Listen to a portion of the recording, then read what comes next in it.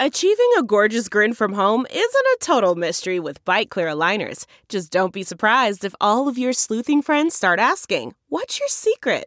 Begin by ordering your at-home impression kit today for only $14.95.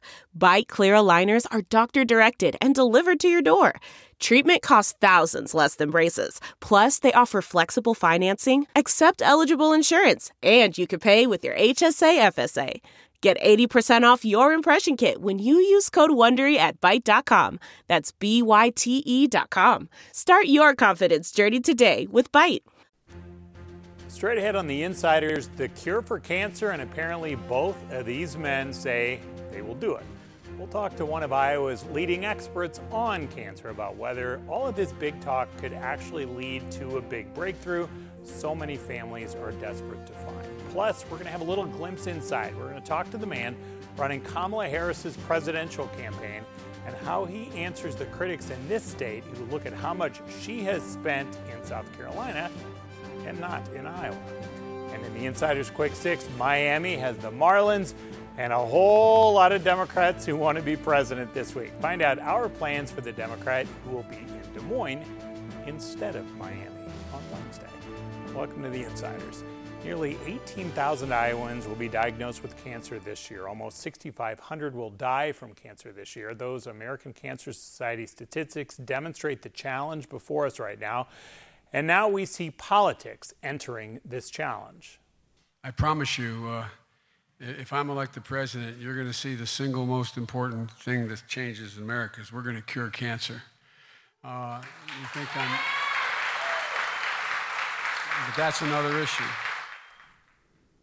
If government failed you, maybe you're the problem, Joe Biden.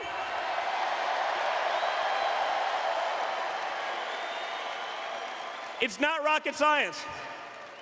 What was the good one last week? Remember, Joe Biden comes out, well, if you elect me president, I'm going to cure cancer. Wow. Why the hell didn't you do that over the last 50 years, Joe? So that was Joe Biden in Ottumwa, then Donald Trump Jr. in Orlando. Dr. Richard Deming, hello. Hi. You're the medical director at Mercy Cancer Center, the founder of Above and Beyond Cancer. Welcome back, first of all. Can we check your health before we get into everyone else's here, Doctor? Thank you. I'm doing great. Thanks for asking. Big bicycle accident late last year, right? Back on my bike. Everything's fine. So you're Thank all good. You. Yeah. All right. Good to hear. All right. So you heard those two men kind of, Joe Biden's thing wasn't a fight. He was just talking about, this is sort of his pledge, and he talks about this all the time, of course, because of what happened with his son who died of cancer. The president's son just kind of mocking the former vice president. Does any of this dialogue do us any good? Well, I think potentially, yes. The more focus we have on the burden of cancer and trying to relieve it, the more funding and the more education and awareness that we will make advances. We've made tremendous advances in the past 30 years. We have reduced the burden of cancer. We have cut the death rate from cancer 27%.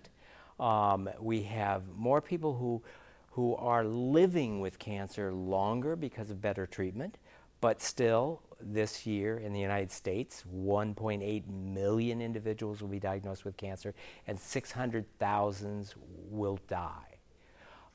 So we've got a long ways to go, but if we focus on it, and I think having both parties focus on it is good, that it'll bring attention and we can do some things that really will help us do what we already know how to do as we continue to research new technologies. I think almost literally every person has some kind of connection somewhere in your inner circle to cancer. Everybody's got a 1-degree connection, absolutely. My father smoked for close to 60 years. Lung cancer ended up killing him. If he were here today, he would tell you, I did this, I should have never smoked, I paid the price, that's why he never wanted us kids to smoke. When you hear these politicians using the word cure, that's a word that you want us to think about a little bit, right? Yes, this word cure. I think people think of it as we're going to find that silver bullet, that new medicine that's going to cure cancer. Well, cancer is a complex set of diseases, and in many ways, developing cancer is kind of in the blueprint of the universe. Its natural selection includes mutation of genes. Some mutations of genes make us taller, smarter, faster, and better looking. Some mutations of genes lead to cancer. So part of the mutations of genes that leads to cancer is part of the blueprint. So the idea that we're going to find one cure for all cancers is very simplistic and isn't going to happen. There is no such thing. I don't think no. Any more than we're going to find a cure for aging. And if we found the cure for every cancer and the cure for aging, our planet would be in serious trouble. But one of the things that I think people don't talk enough about, they want to, especially politicians, say we're going to find the cure for cancer, the idea that we're going to do it by finding that one medication, when in reality today, if we did everything we know would reduce the burden of cancer, prevent cancers that are preventable, find cancers at curable stages, and get everyone the treatment that's already the best possible treatment, we would reduce the death rate by 50%. And that includes, not smoking. If you're really interested in reducing the burden of cancer, what about bubblegum flavored nicotine products that are, addicting children to nicotine? What about access to health care? It doesn't matter if you have another pill that is a treatment for cancer. If you don't have access to health care, you're not going to be able to be a beneficiary of that.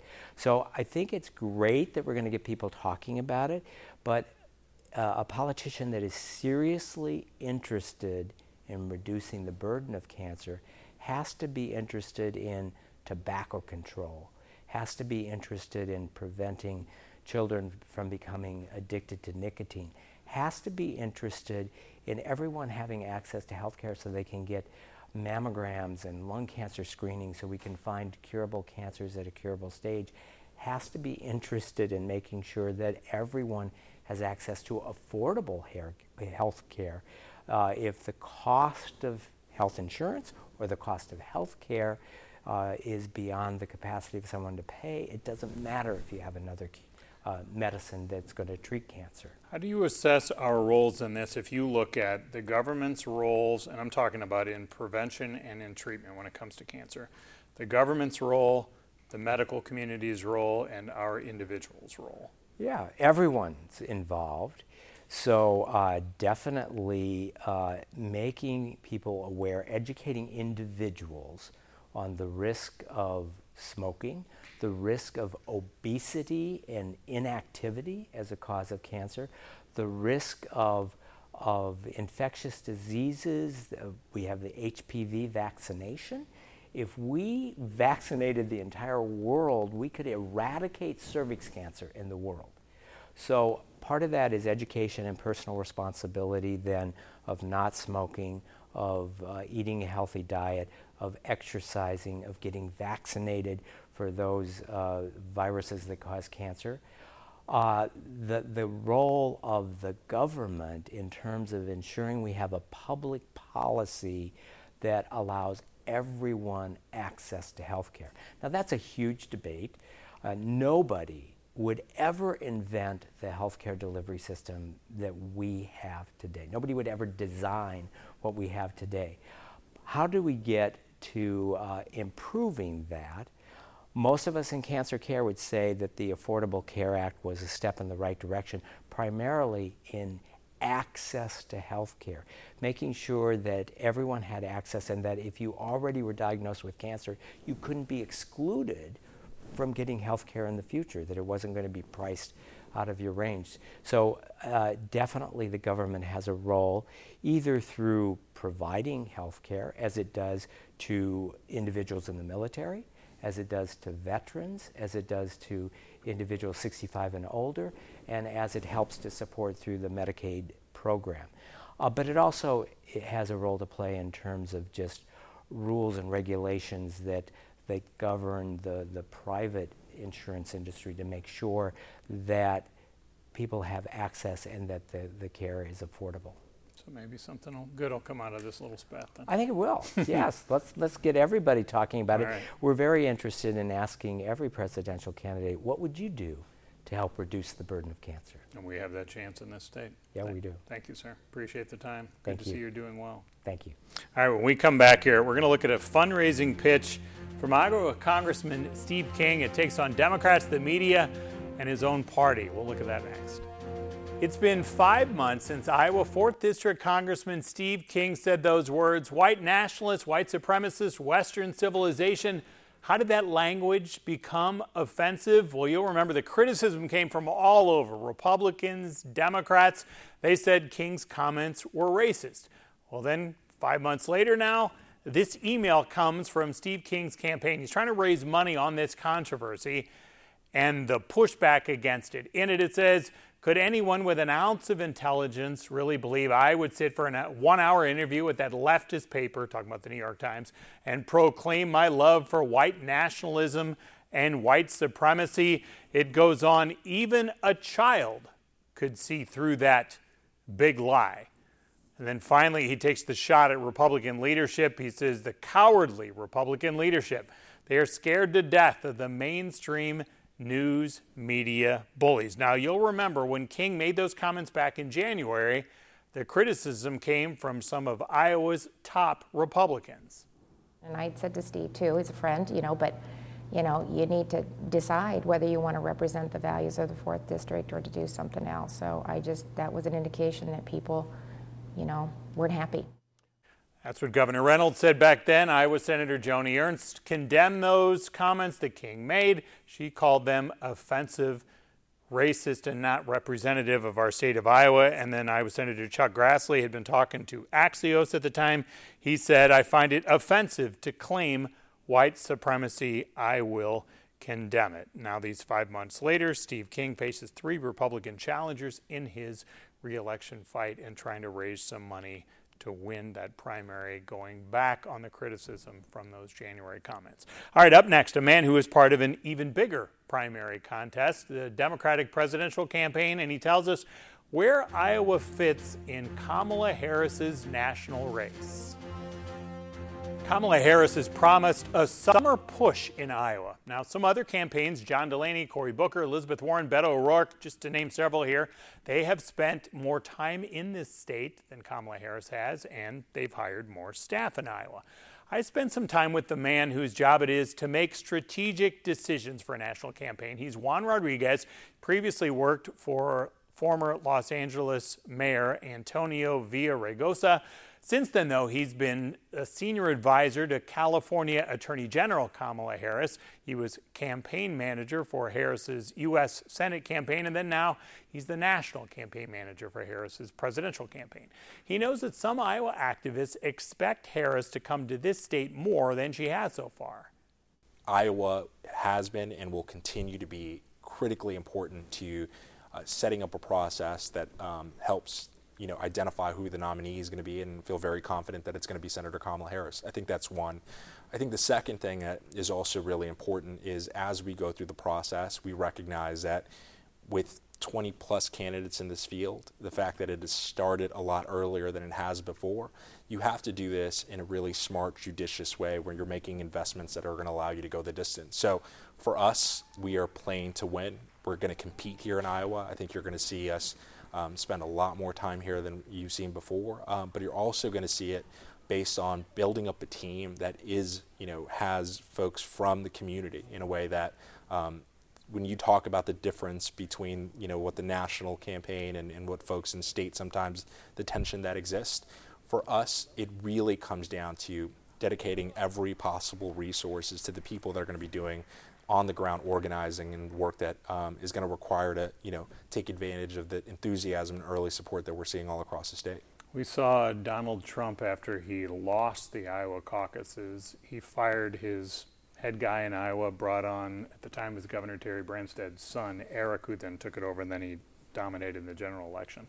How do you make sure on a daily basis that you and Senator Harris are exactly on the same page? Well, the first thing is, I think if she were here, she'd probably say the same thing, that we know that Donald Trump is not the model for running a campaign and now for running a country. But because of what you mentioned, I've had the great experience of working with her for several years. I was her campaign manager when she ran for Senate. I was a senior advisor for her when she was Attorney General. And one of the things that has always been true about our relationship is that we are very honest with each other, and that candor, and she knows that, I always have and work on having her best interest in mind, is, the relationship that we have, and one that is now expanding as we continue to build out at scale our team, having the trust within our team. You can't run a campaign, frankly, at any level, if you don't have trust and faith in the team that you're building, and we are both excited that what we've been able to build really early on across the country, and definitely here in Iowa, are a group of people that are going to be part of not just our campaign team, but how she likes to talk about it, part of her growing family and people all across the country that have worked with her over several decades. In sports, the manager, general manager, the president, the owners, they have to, of course, keep track of their own team, but they scout the other teams. They have to know the competition, right? So you're running this national campaign here, but there are 22 other Democrats who want to be president. So how do you divide your time and your focus? I'm assuming to some degree you have to know what everybody else is doing, right? Right. I mean, listen, I think the answer is yes. You got to pay attention to what everyone else is doing, but probably more important than that is you got to have a plan. And you got to have the discipline to be able to distinguish between what may seem urgent at the moment and, frankly, what's important. And for us, we are confident that the plan that we're building and how we're going to execute over the next several months is really what's going to be our North Star in guiding us to make decisions on how we want to run the campaign, the philosophy of our campaign, and about being for the people and by the people. And I think that, for us, is probably going to be a more important attribute than worrying about what 20-plus candidates are doing. It's obviously important and something that is part of my everyday thinking, but more important than that is making sure that my team and everyone around us has the resources and a plan to execute. All right, up next, a man from Australia, a woman from Georgia. Iowa's governor hopes they are both just two of many more who will take part in Iowa's new future. I didn't think that the homes in Iowa would be that modern. It makes me want to go. This has opened my eyes. I'm going to look into Iowa. Those are some of the New Yorkers. They just got duped, and now they're bragging about Iowa. So this is all a video. It comes from the Iowa Economic Development Authority, and it's hoping to recruit new people in business to this state. In this video, actors were talking up some real estate possibilities to some unsuspecting New Yorkers. But there's a surprise here. The cool, hip, modern places they're talking about, well, they weren't in New York. The surprise was that they are in Iowa. Iowa is not old and run down, flat, boring, vanilla with no almond milk. State leaders say, nope, that's not. So what they want is this message, and they're hoping an Australian who moved here by the way of New York and will soon have 4 of his St. Kilda's restaurants in the Des Moines Metro can help sell this news story. His name is Alex Hall, and it was a woman he met in New York who turned out to be an Urbandale native who turned him on to this state. So when I first met her, I thought, where the hell is this Iowa? What is Des Moines? So we started coming for Christmases and Thanksgivings, and every single time I came to the town, I had a great feeling after being here.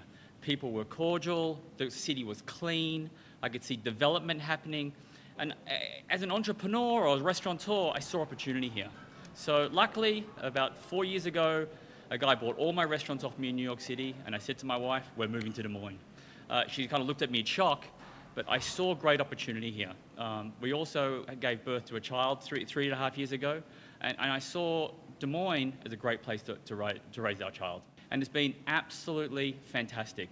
For business in Des Moines, for restaurants, it has been a fantastic experience. Landlords are great to deal with. Banks are great to deal with.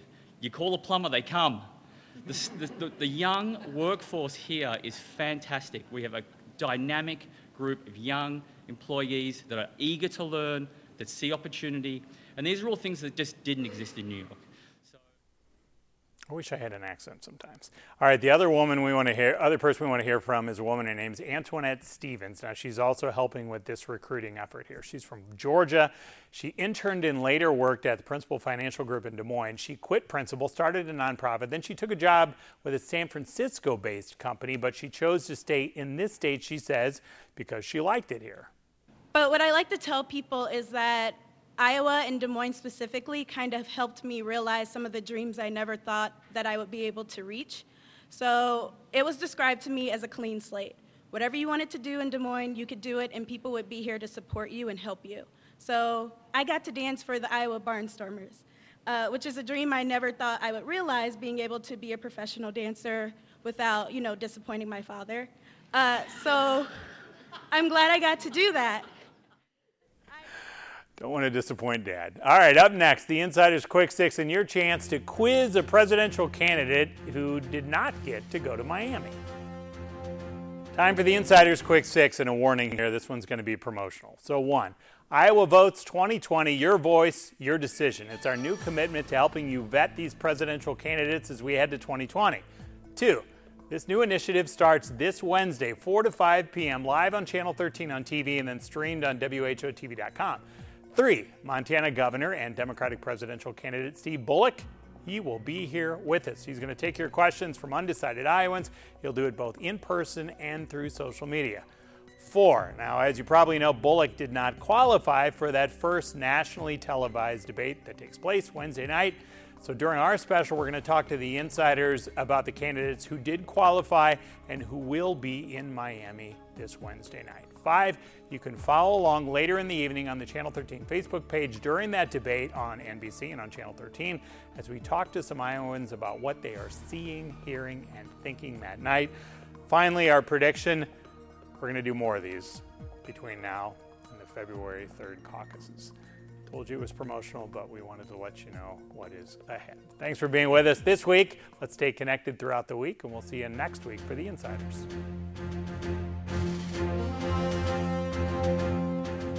Look around. You can find cars like these on AutoTrader. New cars, used cars, electric cars, maybe even flying cars. Okay, no flying cars, but as soon as they get invented, they'll be on AutoTrader. Just you wait. AutoTrader.